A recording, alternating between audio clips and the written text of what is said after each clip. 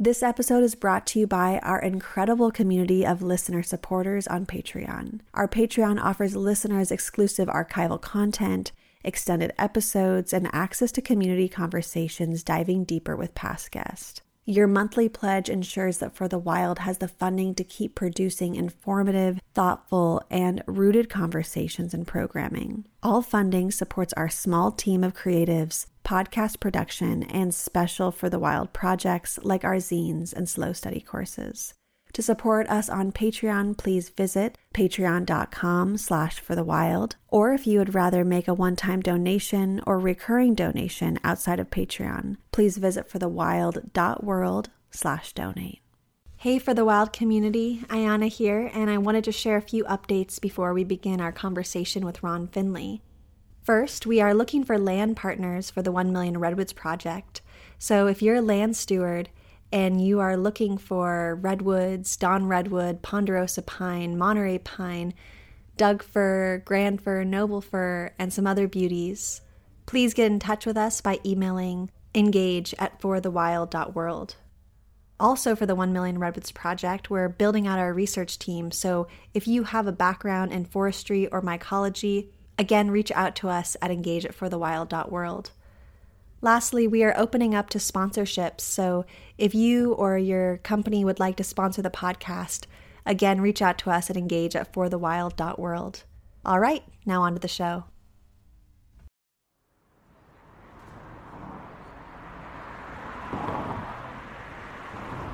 I want people to be self-sustaining. That's gangster to me. It's because being a gardener is one of the most gangster things you can do. Mother Nature is the ultimate gangster to me.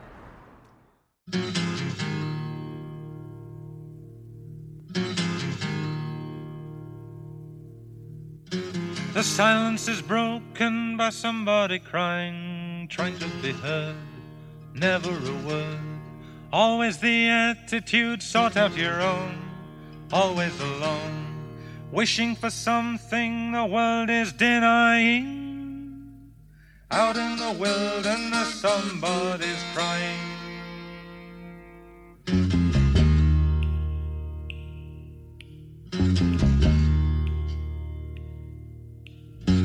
Somebody wishing for something to happen, wishing to tell, wishing to help. Someone was listening, someone who cared, never despaired. Someone to lean on and someone to trust, who needs your assistance and finds your disgust.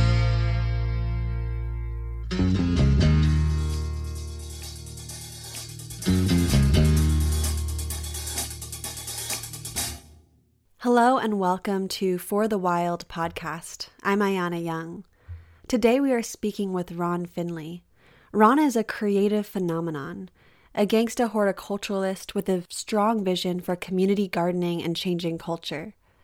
Nicknamed the Gangsta Gardener, Ron Finley planted organic vegetables in the parkway in front of his South Los Angeles home, and a revolution was started. Ron's belief that gardens build communities has blossomed into a quest to change how we eat. Today, Ron's mission is changing the composition of the soil and communities around the world through the Ron Finley Project. When he is not speaking, you can find him in the garden. Well, welcome, Ron. I really wish that we could be sharing this conversation with our hands in the soil in one of the gardens you tend. But that being said, I'm so delighted to have you on the show today. Hi, how are you? So recently, I've had the pleasure of being in dialogue with a number of vibrant farmers working for land liberation and food justice in their local communities.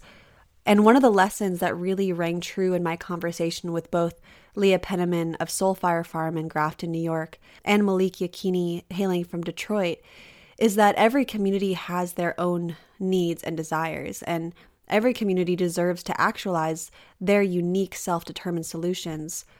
So your home turf is South Central Los Angeles, and I'd like to begin by asking you to share how your work has evolved in relationship and dedication to your specific community. I consider the whole world my community. I don't set trip.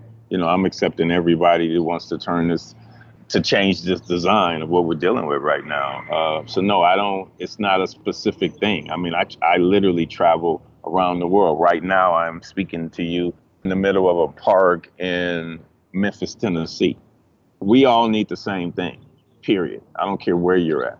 We all need shelter. First and foremost, we all need air. It's the single most important thing to your life that nobody seems to think about because they figure it's here until you need it. To me, I don't treat this like that. I don't treat this like, oh, I'm over here and you're over there. No, we all as humans need the same thing. Yeah, absolutely. That's a great point. So many of us don't think about air or water even. At all. I'll ask the question, around the world, from Denmark to Compton, California, and I'll ask, what's the single most important thing to your life? And people will say, oh, love, my kids, God, my husband, my wife, my cats.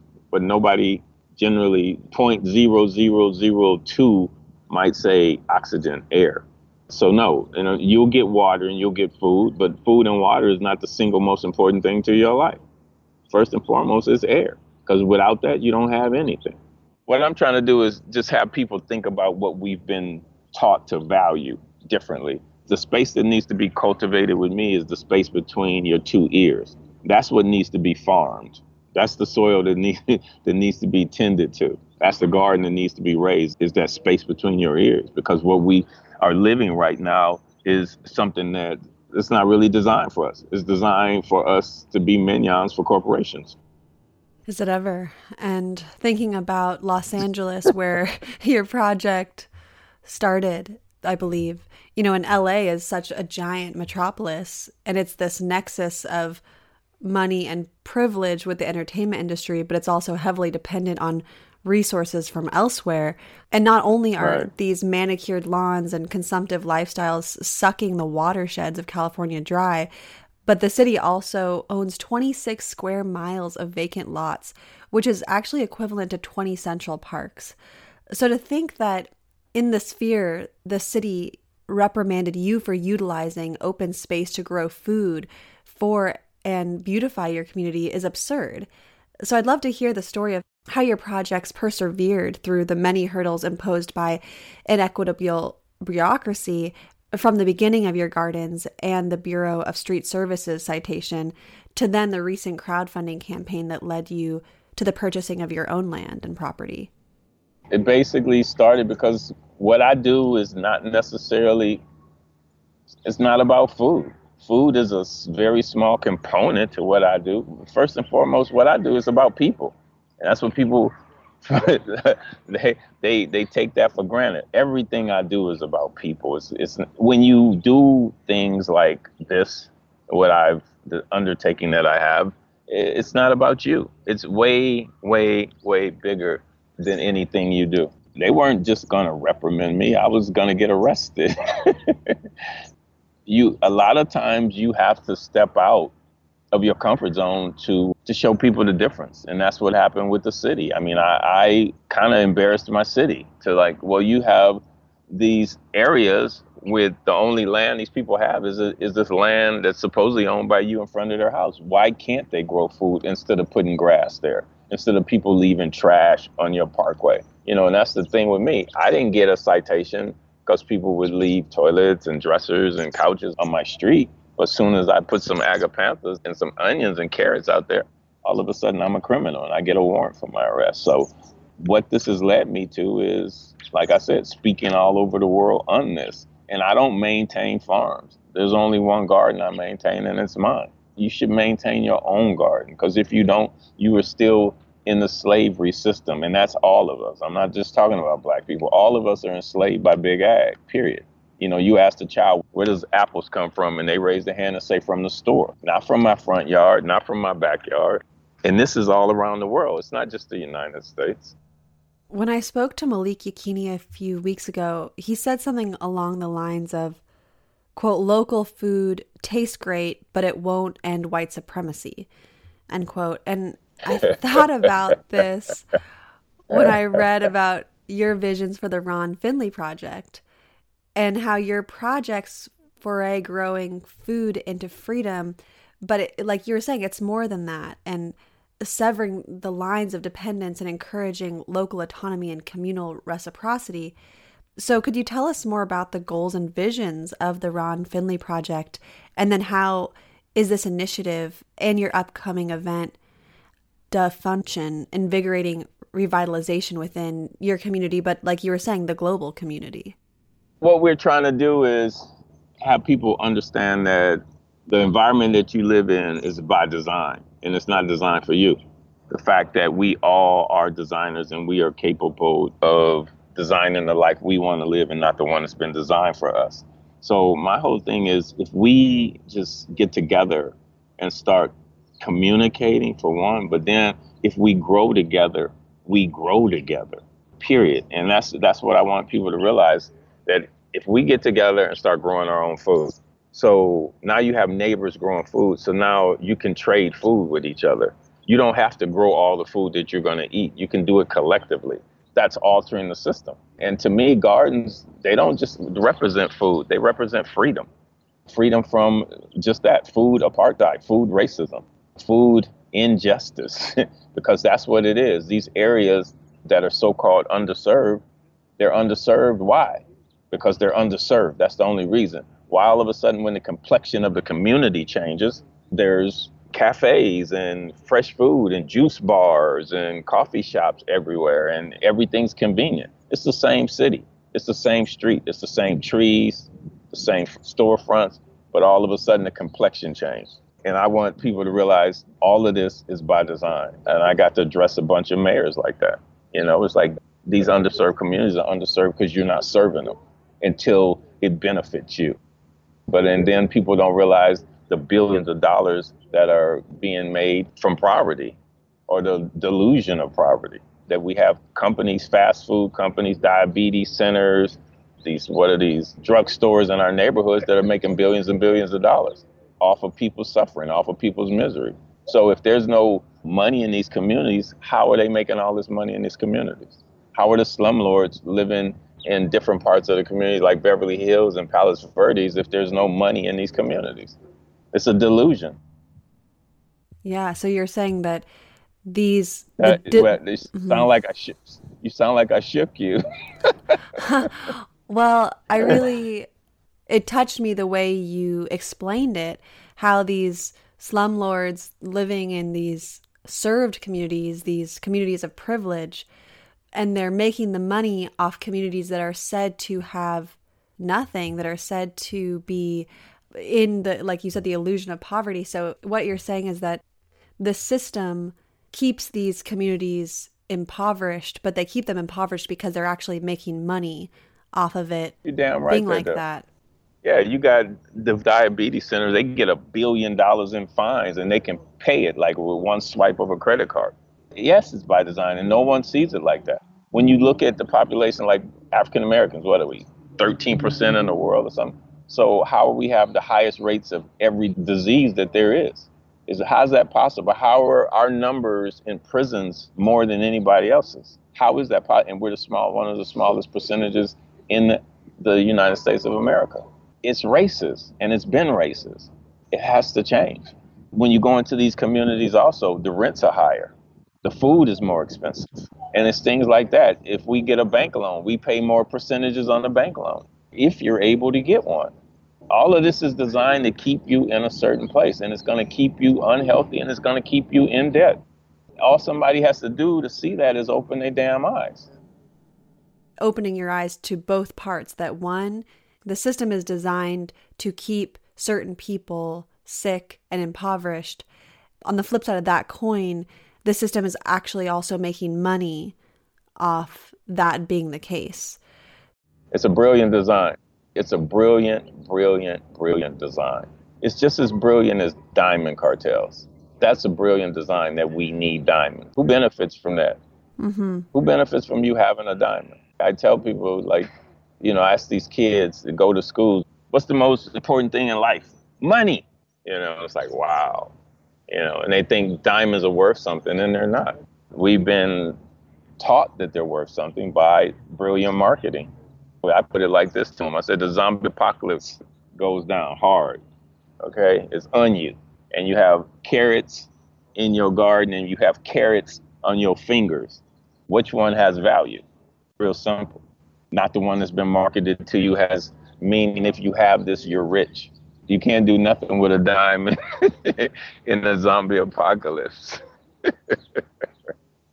No. And I mean, the thing with diamonds too that I was learning is that there's actually this fake, not supply and demand, but It is. yeah, Right. there's They this, held them yeah, back. Yeah. exactly. They held them back to make people feel like they're more precious and that they're worth more. Yeah. But yeah, that's a really good, that's a great metaphor, whatever we want to call that. But, I want to get back to this. Well, actually, in one of your TED Talks, you spoke about how you weren't interested in living in someone else's manufactured reality. And it really reminded me of the concept of radical imagination, which I was introduced to by Adrienne Marie Brown, who's a social justice and Black liberation facilitator. And I really consider her to be one of the great teachers of this generation. And I want to read you a quote from my interview with her earlier this year. It says, quote, "The idea that we are actually in an imagination battle.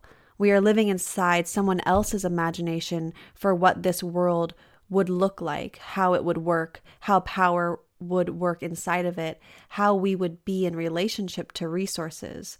We are in this space, and if we are in an imagination that created these conservative, inhumane conditions, then we need to have a radical imagination that moves us through and out of them. We have to be able to see something beyond this moment, and something about seeing it gives us something to orient towards," end quote. So I'm curious, does the concept of radical imagination resonate with you and the way you approach your work? No, it's not radical to me. They can call it radical because now we're living with their definitions. It's not what I do. I'll get called to colleges supposedly because I'm a critical thinking. I'm not no critical thinker. Thinking is critical, period. The fact that what we're living, somebody designed it. And they didn't design it to benefit us. It's real simple. And everybody that says they work in social justice and food justice, and there's no such thing. It's called injustice. You work in food injustice. You work in social injustice. Okay, and until you fix it, it can't be called social justice because it's not. People should use the right words. Words matter. And so when you say that, every time you say it, you should be letting somebody know, I'm trying to change this injustice. Not that it's already just, because it's not, and it's never been. No, what I do in the scheme of things, because of what we've been taught, I guess you can call it radical. But how radical is it for somebody to grow their own food? Why is that radical all of a sudden? Okay, that's how screwed we are, because we're supposed to let them supply our food. Oh, how are we going to feed the world? We don't need you to feed us. Why don't you train us to build our own homes? Why don't you get us the training to grow our own food? And that's where it needs to go back to. And what are they pushing to all these kids? Tech, coders, tech. We don't need no more damn coders. We need people that know how to build infrastructure, know how to build buildings and toilets and roads. That's what we need. We're running out of these kind of laborers. Plumbers are making almost $200,000 a year now. That's where we need to go. We need to get off of this. Yeah, we need tech, but not to the point where you have infrastructures suffering. Are the tech community, are they going to go back to the wine country in Napa and plant all the trees? Are they going to build the infrastructure back in Puerto Rico? Or they're going to go to Houston? No, we need people that literally touch things and know how to build things. We need bricklayers that not only know how to lay bricks, they need to know how to make bricks. Who's training these people?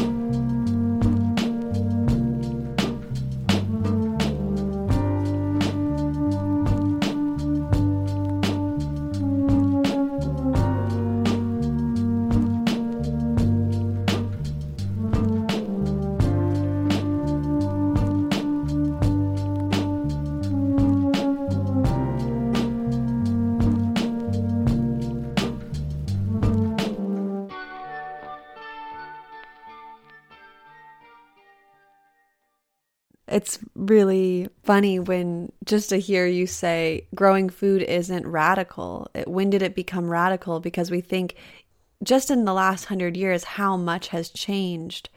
I think still in Russia, something like 90% of the country's food comes from people's gardens. It comes from people's small front yard.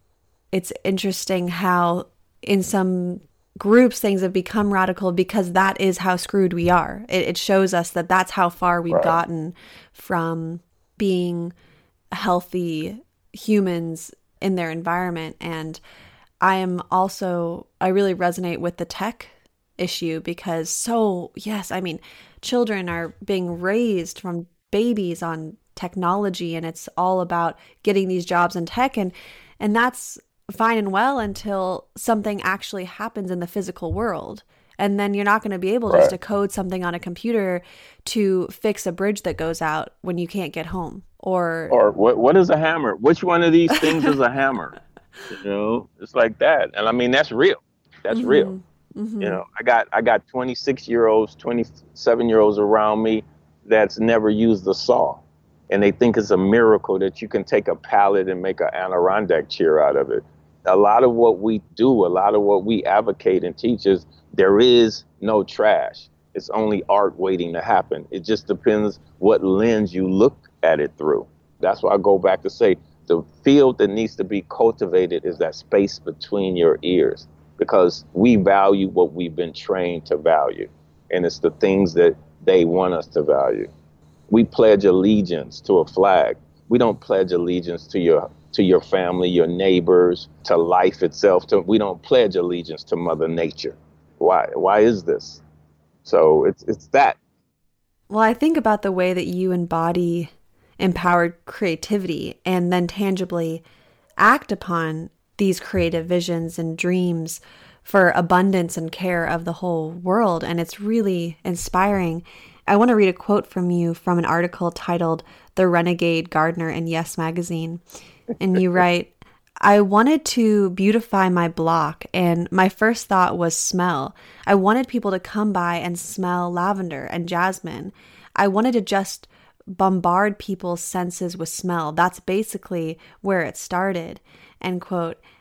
And so I'm intrigued to ask you how you see beauty or gardening as an art form, as an antidote for the manufactured monotony and intentionally oppressive design of cities, especially in certain neighborhoods, and how tapping into the beauty, the art, the tangible senses, how that just shifts the entire space. Well, it's like I said, it's amazing what a sunflower can do. It's almost difficult for people to walk and see a sunflower and not smile and not engage, especially when this sunflower might be 10 to 12, 14 feet high. Because people in the city, they've not been exposed to this. And it transforms people. To walk down the street and all of a sudden you just smell beautiful smells. You see color. I mean, they know what color therapy does.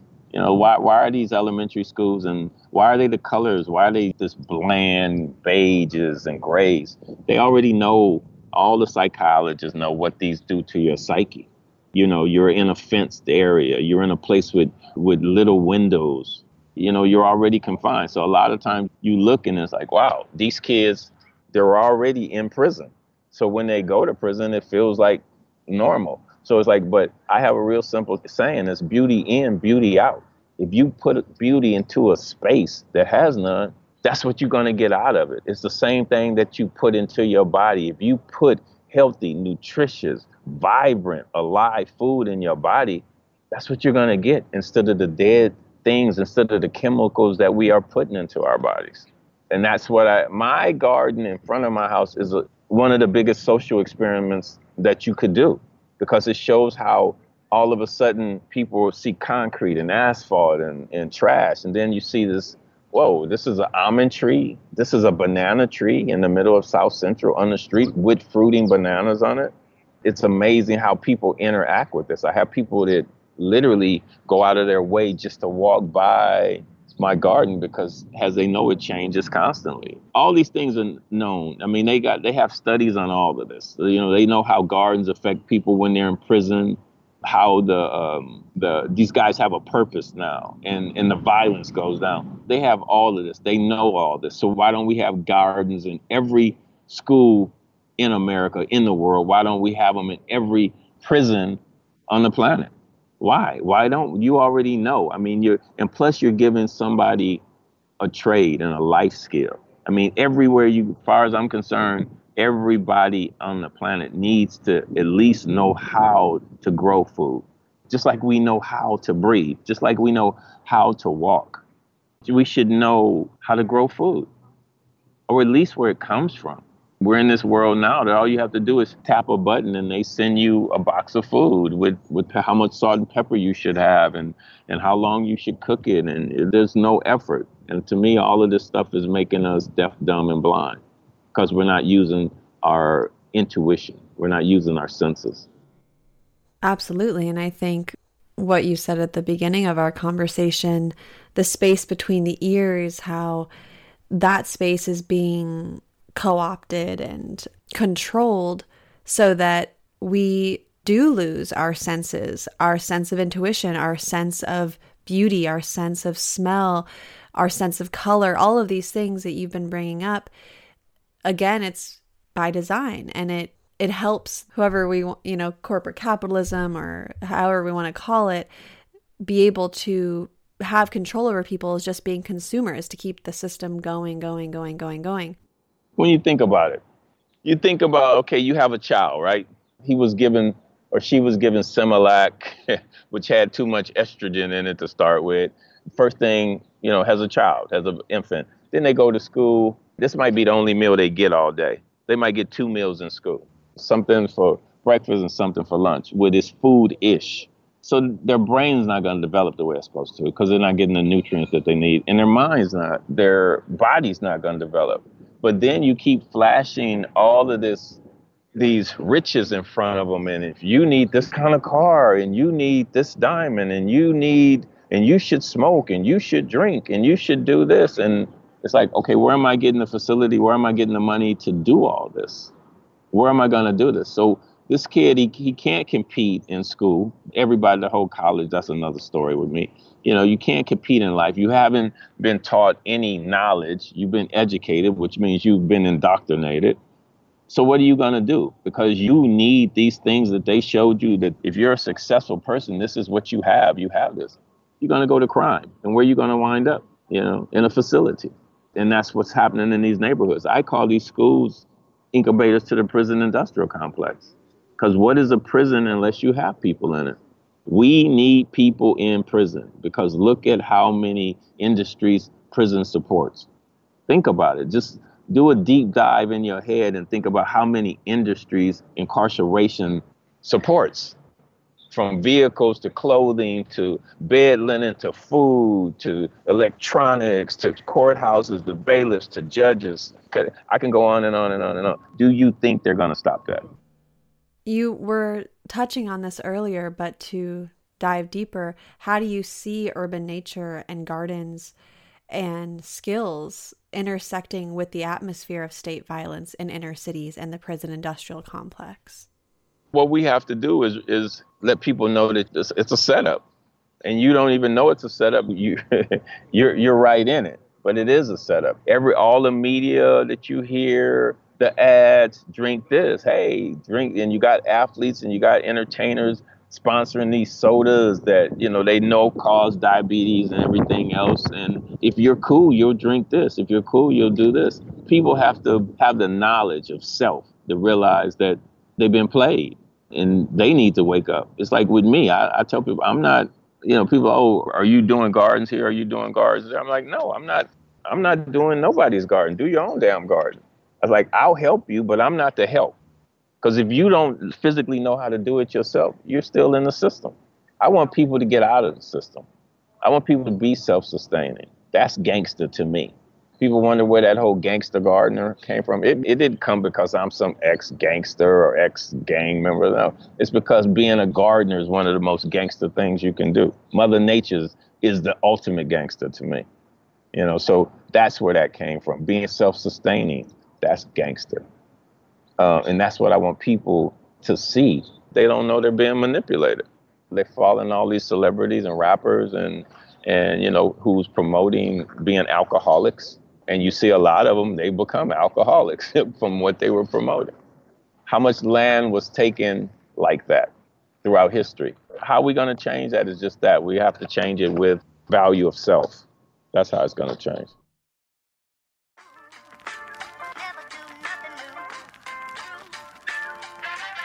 Everything I do is gonna be funky.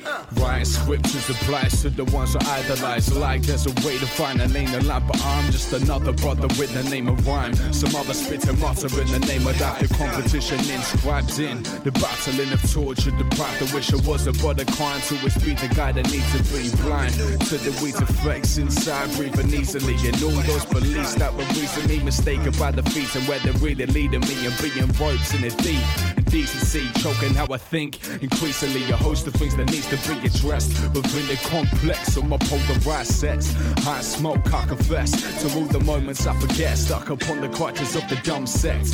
While at home, I find them met with everything they need and stroke pets, but truth be told, I'm still coping with his death. Oh shit. I miss your dad, rest in peace, rest in peace. Draw a curtain to so many, so observing. Treating them a seed like a sketchy merchant. Lurking in the liminal between skeptic and certain. Two extremes, further in release from the clutches of these earnings. So controller, but the discipline was covering. Aiming to be preserving the piece of me within the digital and 30 feet is turning. Swerving from a beast, blinded by the song of what it really means. Speaking like the growth goes the deeper the emotional esteem, fragile like existence is to the seed. There's always help being dealt, I just can't cope with the means. But voodoo and everything we chose to be, and so I believe the esoteric creed. Such a term is way too much for me. I'm just a speck of dust that speaks and reads, instructs and affinity, sees through interpretations of the stimuli I see. So what are the pretense that we're being unique? What makes me different to any other human beings? Nah, nothing, my G. Nada. Just nothing new, nothing new. Just nothing new under the sun. It's never what you do, but how it's done. You briefly mentioned college and said that you weren't going to get into that right then, but I'd love to give some space for that. Your idea on college, and is that something that you feel? You really want to go? I really do. You really yeah. want to go there? I really would love. Really want to go there? Yeah. Yes. Please. Okay, so it's real simple. You've been trained to go to college. I want them to go to college. I want them to go to college. For what? Okay. Did you go to college? I did. I have to admit it. Did you? I did. Okay. So are you doing what you studied in college? I can't say I am. Very far from it. Exactly. Yeah, exactly. And why is this? Well, don't even don't even answer. Okay, so it's real simple. So you're in school, right? And you go to college, was it 4 years? Okay, that's already by design. So you go to college and it's 4 years and you study whatever you studied, and then the debt. So now they want you to go to overgrad, undergrad, sideways grad, backwards grad. Okay, so now how many years have you put in? That's 7, 8 years in college, right? And then you leave college, and where do you start? At a position that is introductory position, an entry-level position. Why? Because all that stuff you learned 8 years ago is now antiquated. Why is everywhere you go, it's a 4-year university, it's a this and that. It's designed like that. You think they don't know that? Everybody can't be on the street at the same time. What are they really teaching you? What are you really doing in college? It's almost like a holding tank. That's why. And I can go deeper, but I don't. I just think it's a joke, with all of these studies and these papers that these college professors do. And who gets to read them? You got a 700-page, you studied how does leaf mulch cure cancer? Who gets to read that paper? Nobody. But how much money did it cost? Somebody spends several millions of dollars just for you to do this paper that maybe 2 people are going to read. So to me, it's a scam. Some things, you need college, doctors or whatever. Yeah, there's certain things that do, but it's a lot of things you don't need college. And most people who've gone, they're not doing what they went to college for because they wound up realizing, I hate this. I don't want to do this. And there's not the jobs. People Right, exactly. they go to college for 4 years, 6 years. I mean, get their master's degree and they come out and they don't have jobs for what they've studied. I have some guys that were working with me and they went to school for it. They studied all that tech coding. They can't find a job. Even in that, that's where everything's going to. Mm-hmm. Yeah, the jobs aren't there. And then the debt is so large from college and then you can't Oh my God. find the job. And again, this is another setup like you've been talking about, keeping us in the system, keeping us indebted. And then I just want to touch on what you said about the college papers. I've been doing some major research into the restoration industrial complex of forest ecosystems and trying to break into the forestry industry. And it's incredible because these papers on whether that's replanting of redwoods or, you know, what you said about the mulch or whatever it is, it doesn't even matter. But all of these papers, they're not even accessible. You actually, if you're just a regular person who does want to help replant a forest, you can't even get to that paper, or you have to spend an exorbitant amount of money to buy that paper. But to even find that paper, you almost have to be in this, you know, exclusive group to even know where to find it, and then to find it, and then you have to pay for it. And then it's written in such a way that is so honestly boring most of the time, are so convoluted, or so tangled up that it doesn't just allow somebody to read it and then get the information and then do the task, even if it's for something good. And so it's really fascinating how university, colleges, the system, how, you know, all of those pieces actually keep us so far from being self-sufficient, from being connected to our lands, from being connected to one another. It is this really massive barrier. And you sound exhausted. Yeah. I'm just thinking about all the papers that I've been trying to read and all the ways that just trying to break into the systems that hold so much power. And it's really, it's fascinating, especially talking to you as well. And you're putting a flashlight on all these corners that are the barriers that are keeping the flow happening. And so it brings up a lot of frustration. People don't think about it like that because we haven't been trained to look at it. Our whole thing is look through everything, question everything. Who's benefiting? Where's the money? Who gets the money? That's what we've been taught to value. We have not been taught to value Mother Nature. You know, this planet. We have not been taught to value this planet, or it wouldn't be as trashed as it is right now. What do we value? That's how this whole system works right now. It has to change. Well, thinking about power and privilege in Los Angeles, you know, specifically, you know, we talk a lot on the show about how the burdens of this time are overwhelmingly and unrightfully placed on the backs of those who didn't create the problem in the first place. And while neighborhoods, say in South Central, are in no way responsible for regenerating the entirety of LA, there's without a doubt leadership and solutions from communities that is greatly needed to light the way forward. Yet the money and the resources are by and large held in other parts of the city. Like, you know, you were talking earlier about the slumlords.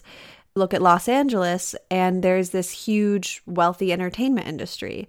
So I'm wondering if you see any opportunity for harnessing or funneling the power or privilege or resources, say, from the entertainment industry as an example, to support Black leadership for regenerative future in LA specifically. I mean, you can. It's highly possible, and you have some celebrities that are doing, you know, their share, but you have some they're holding on to their purse strings really tight and don't see it as beneficial to them. Everybody should be able to breathe. There's enough food for everybody to eat. Everybody. The world's mightiest country. Why is there people dying in the street from hunger? Why is there people dying in the street from exposure? Why do we have kids in prison for life? Yes, it can be fixed. And the whole thing is, a lot of people, I made this money. I'm not just giving it to you. And again, it's because of what someone values. They're in a situation where they value what they have. They value their riches. They value their properties, their this. But until they're on their deathbed, then they see the light. Man's greed instead of man's need.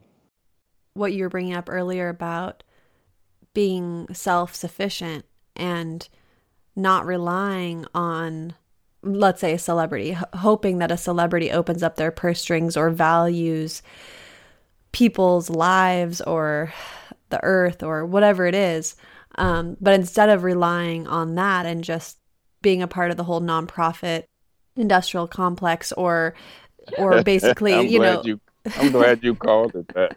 Because a lot of nonprofits are in business to be nonprofits, period. A lot of them not changing nothing, And I think it also keeps this hierarchy going as well. So it's please, please help. And then the nonprofits are going, please, please help to somebody else, say, somebody with power, privilege, celebrity, whatever. So there's always this chain of levels of just continuing to hope and pray and cross your fingers and beg to get somebody higher up to care or to feel that it's valuable enough or worthy enough of a cause to give money to for however long they feel like it.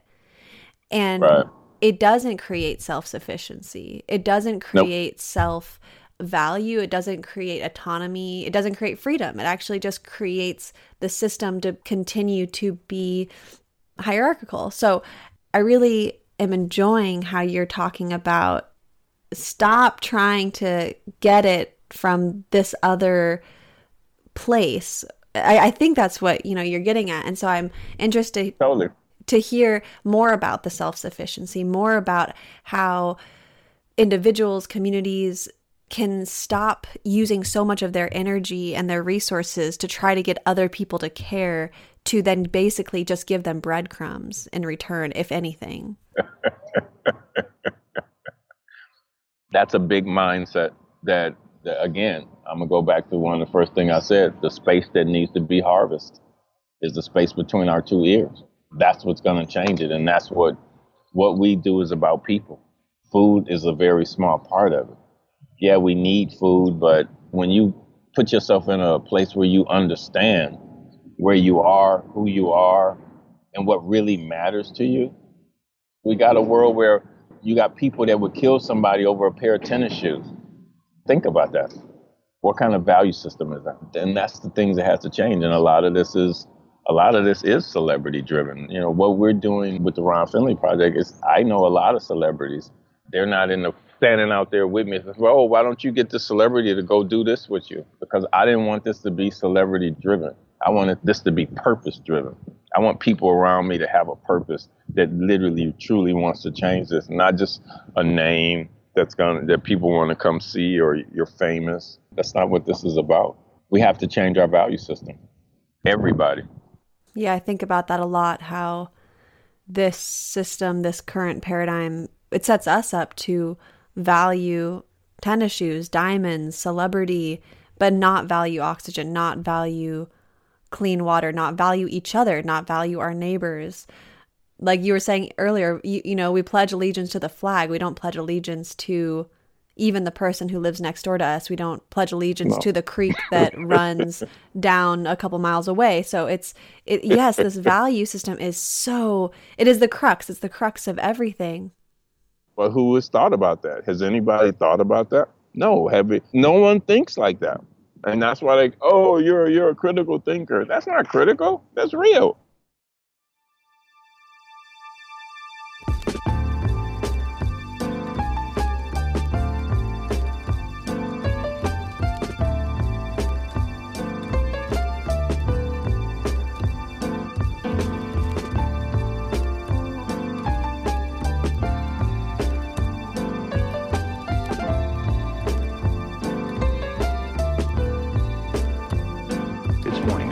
Sawgrass cuttings on the ground, ancient angels coming down upon you.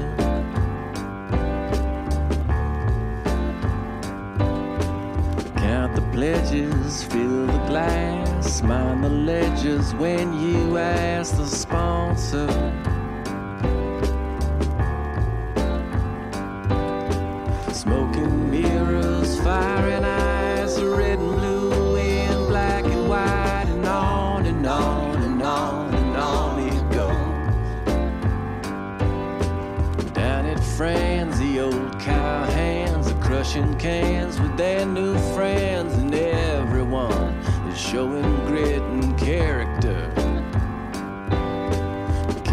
Carolina, Ohio. They don't mind if you don't know exactly how they feel about this experiment.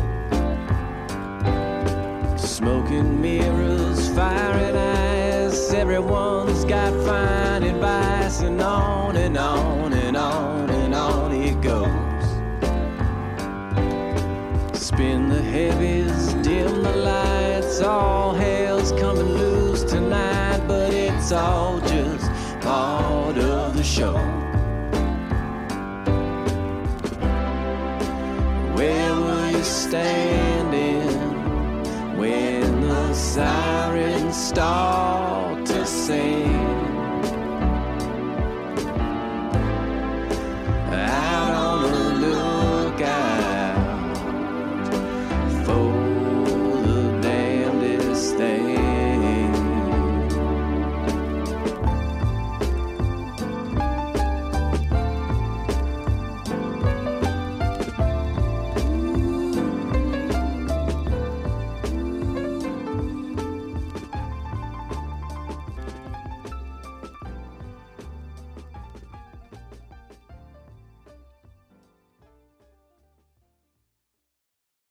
With your garden, you were speaking about your garden and the banana trees and these plants that smell good, that are alluring and colorful and probably call people to them. And I'm sure as well there's pollinators and birds and all sorts of diversity of plants, and then other creatures that come to the garden as well. And I'm wondering, when people see your space, do you think that there is a value shift that starts happening when they see not just the abundance of plants, but the entire bird, pollinator, fungal, community that's coming together around that? Do you think that starts to shift a value system? Of course it shifts the value system. You realize that we're not here alone, that everything on this planet and the planet and everything is alive. Everything around you is alive. And you were saying about the plants calling you. Yes, there's videos online where people have connected electrodes to the plants and amplified the sounds that they're giving off. And every plant is giving off a separate sound, and it sounds like an orchestra. This girl did this demonstration in this little room and she wired all the plants. And there was one plant, it was giving this bass sound like a boo, boo, boo. And I'm like, what is that? She says, that's the anthurium. I'm like, no, what is the bass sound? She said, that's the plant. And this other plant was going ding, da, ding, da, ding, ding, da, ding, da, ding, ding, da, ding, da, ding, ding, da, ding. And that's all it did. And it was amazing. So all of this stuff together in this room, it was like the sound orchestra. So they do give off energy. Plants are alive. When you look at sunflowers, what do they try to find? The sun. Where do they point to? When you get a piece of garlic and it starts growing the green out, we've been taught to throw that away. No, what you should do is put that in the ground so you can have a whole nother bulb of garlic. We're not trained like that. Plants are alive just like the earth is alive. Like water. Water is alive. But we think we turn on the faucet and it come on, but we don't treat it like it's this element. It's alive. That's why it will mildew. That's why it will stink, because it's alive. It's like food. Food that doesn't mildew, that doesn't get mold on it, we got a problem. You got a problem. So yeah, it does change people's consciousness all of a sudden. I haven't seen a dragonfly in 20 years and stuff like that. I have birds that come to my garden that I've never seen in my life in South Central. It really also shows the resiliency of Mother Nature, and it's a domino effect. When you start to tend the land, the birds, the bees, the dragonflies, all these incredible creatures, they're probably sensing your energetic orchestra. They do. Of your land, of how you're putting so much care into it and how the community grows. And I feel it's such an amazing lesson to take a moment and be allured in to then see, oh, wow, this is... And I think it also... I know for me, it helps me see that there is such a much bigger system going on than even the system that is trying to control us all. There's a much, much bigger... You said trying to control us all? We'll take out the trying. We can erase the trying part from that. Yeah, controlling us all. I'm honestly really imagining what your garden must look like and how people, like you said, people just walking down the street and smiling when they see a sunflower. I mean, these are really powerful acts that, because we don't value them and because we're so infiltrated by commercials, social media, it takes us away from that power. So I love all that you've been sharing with us. And I know that you're really busy on the road. And so perhaps we can wrap up the conversation with just, if you could share with us, what's the next year look like for you? How can people get involved? What kind of support are you calling in for your projects? And yeah, how can people learn more? They can go on our website with the function, which is happening June the 30th at Vermont Square Park. It's just a fun-filled way that we show people how to have fun with very little effort, and it's free for the whole community. And there's everything from circus training to weaving to, we have people who make pottery and jump rope and tug of war and dancing and live groups. And we had someone last year that you get to make your own facial care products.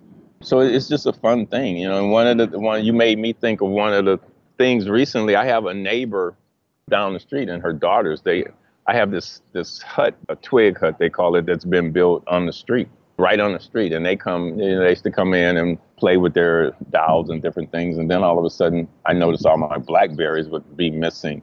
And they would come early and eat all my blackberries. But just last week they came by and they brought a friend and they just ran and started eating nasturtiums out of the garden. I asked her, I said, what have you created? She says, I didn't do this, you did. And it made me think all of a sudden that I got these young girls that are running to the garden to eat flowers out of the garden. So yeah, it could happen. Again, it goes back, beauty in, beauty out.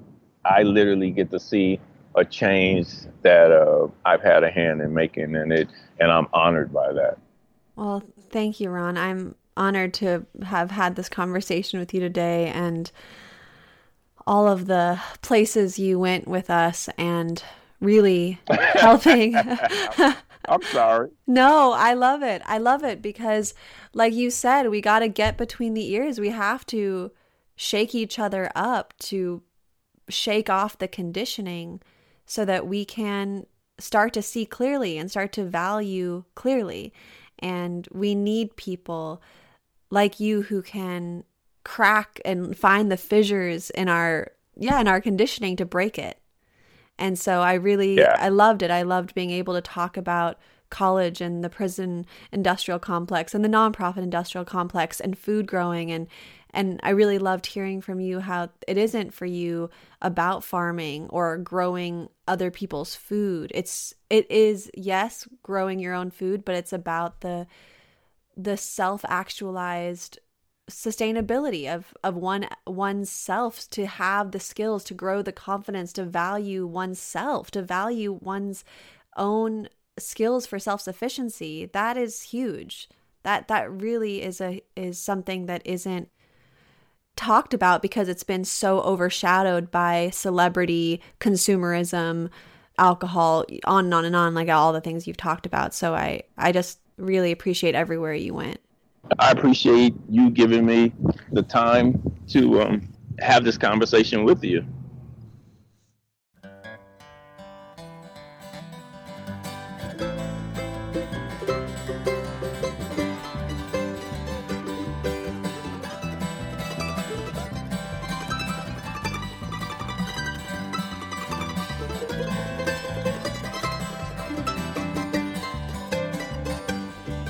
It's high on a mountain, the warm winds are blowing, and where the winds are blowing to, there ain't no way of knowing. The mountain grass is short, it's dry and close to burning, crying out for water as the season's turning. Thank you for listening to For the Wild podcast. I'm Ayana Young. The music you heard today was by Paul DeFiglia, and then Jack Bushman and Ben Chase. I'd like to thank our incredible team, our producer and editor, Andrew Storrs, research director, Madison Mogulski, media director, Molly Lebove, and research assistant, Francesca Glassbell. Thanks for listening and supporting For the Wild. Sounds of people talking, words of blue and gray, smells of doors and windows closed against the day, sweet smell of the pines, tall western cedar drifting on the wind.